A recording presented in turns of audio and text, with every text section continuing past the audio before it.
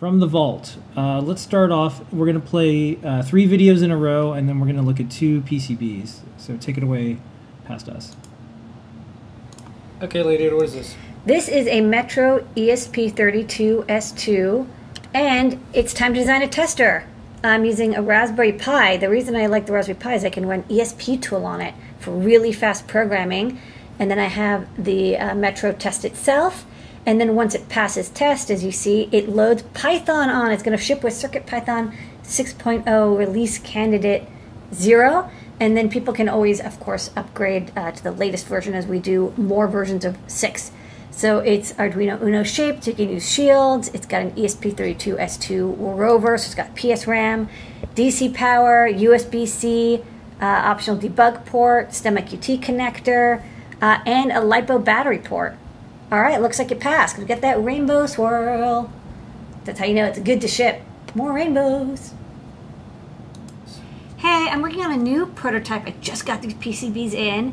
This is a 2.9-inch grayscale e-ink display, and I've got 4 NeoPixels. Well, I got to solder in the other 3, but it's got NeoPixels up top that are like edgelets. So you can light up this display. It's got 4 buttons down here.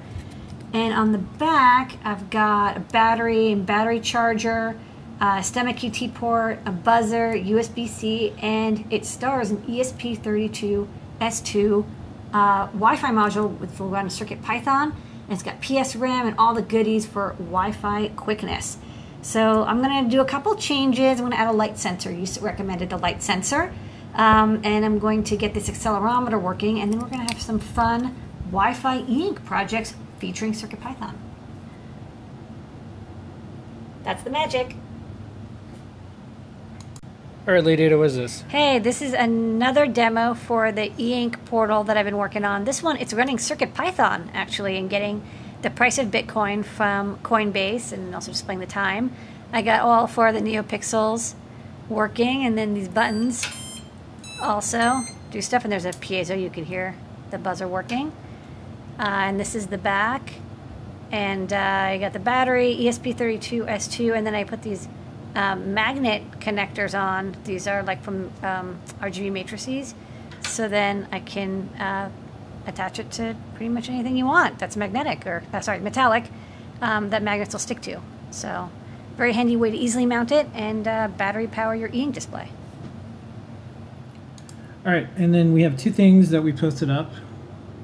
Yep, I got some QT Py boards, NPR 121 capacitive touch, so upgrading our current design to be plug and play. And this is an ESP32S2 board that's in a Pi Zero form factor. So turns out you have the exact right number of pins. So that'd be kind of fun, especially since you have 2 USB connections, one for native USB and one for debug. It's gonna be interesting. All right, we're gonna go and answer some questions.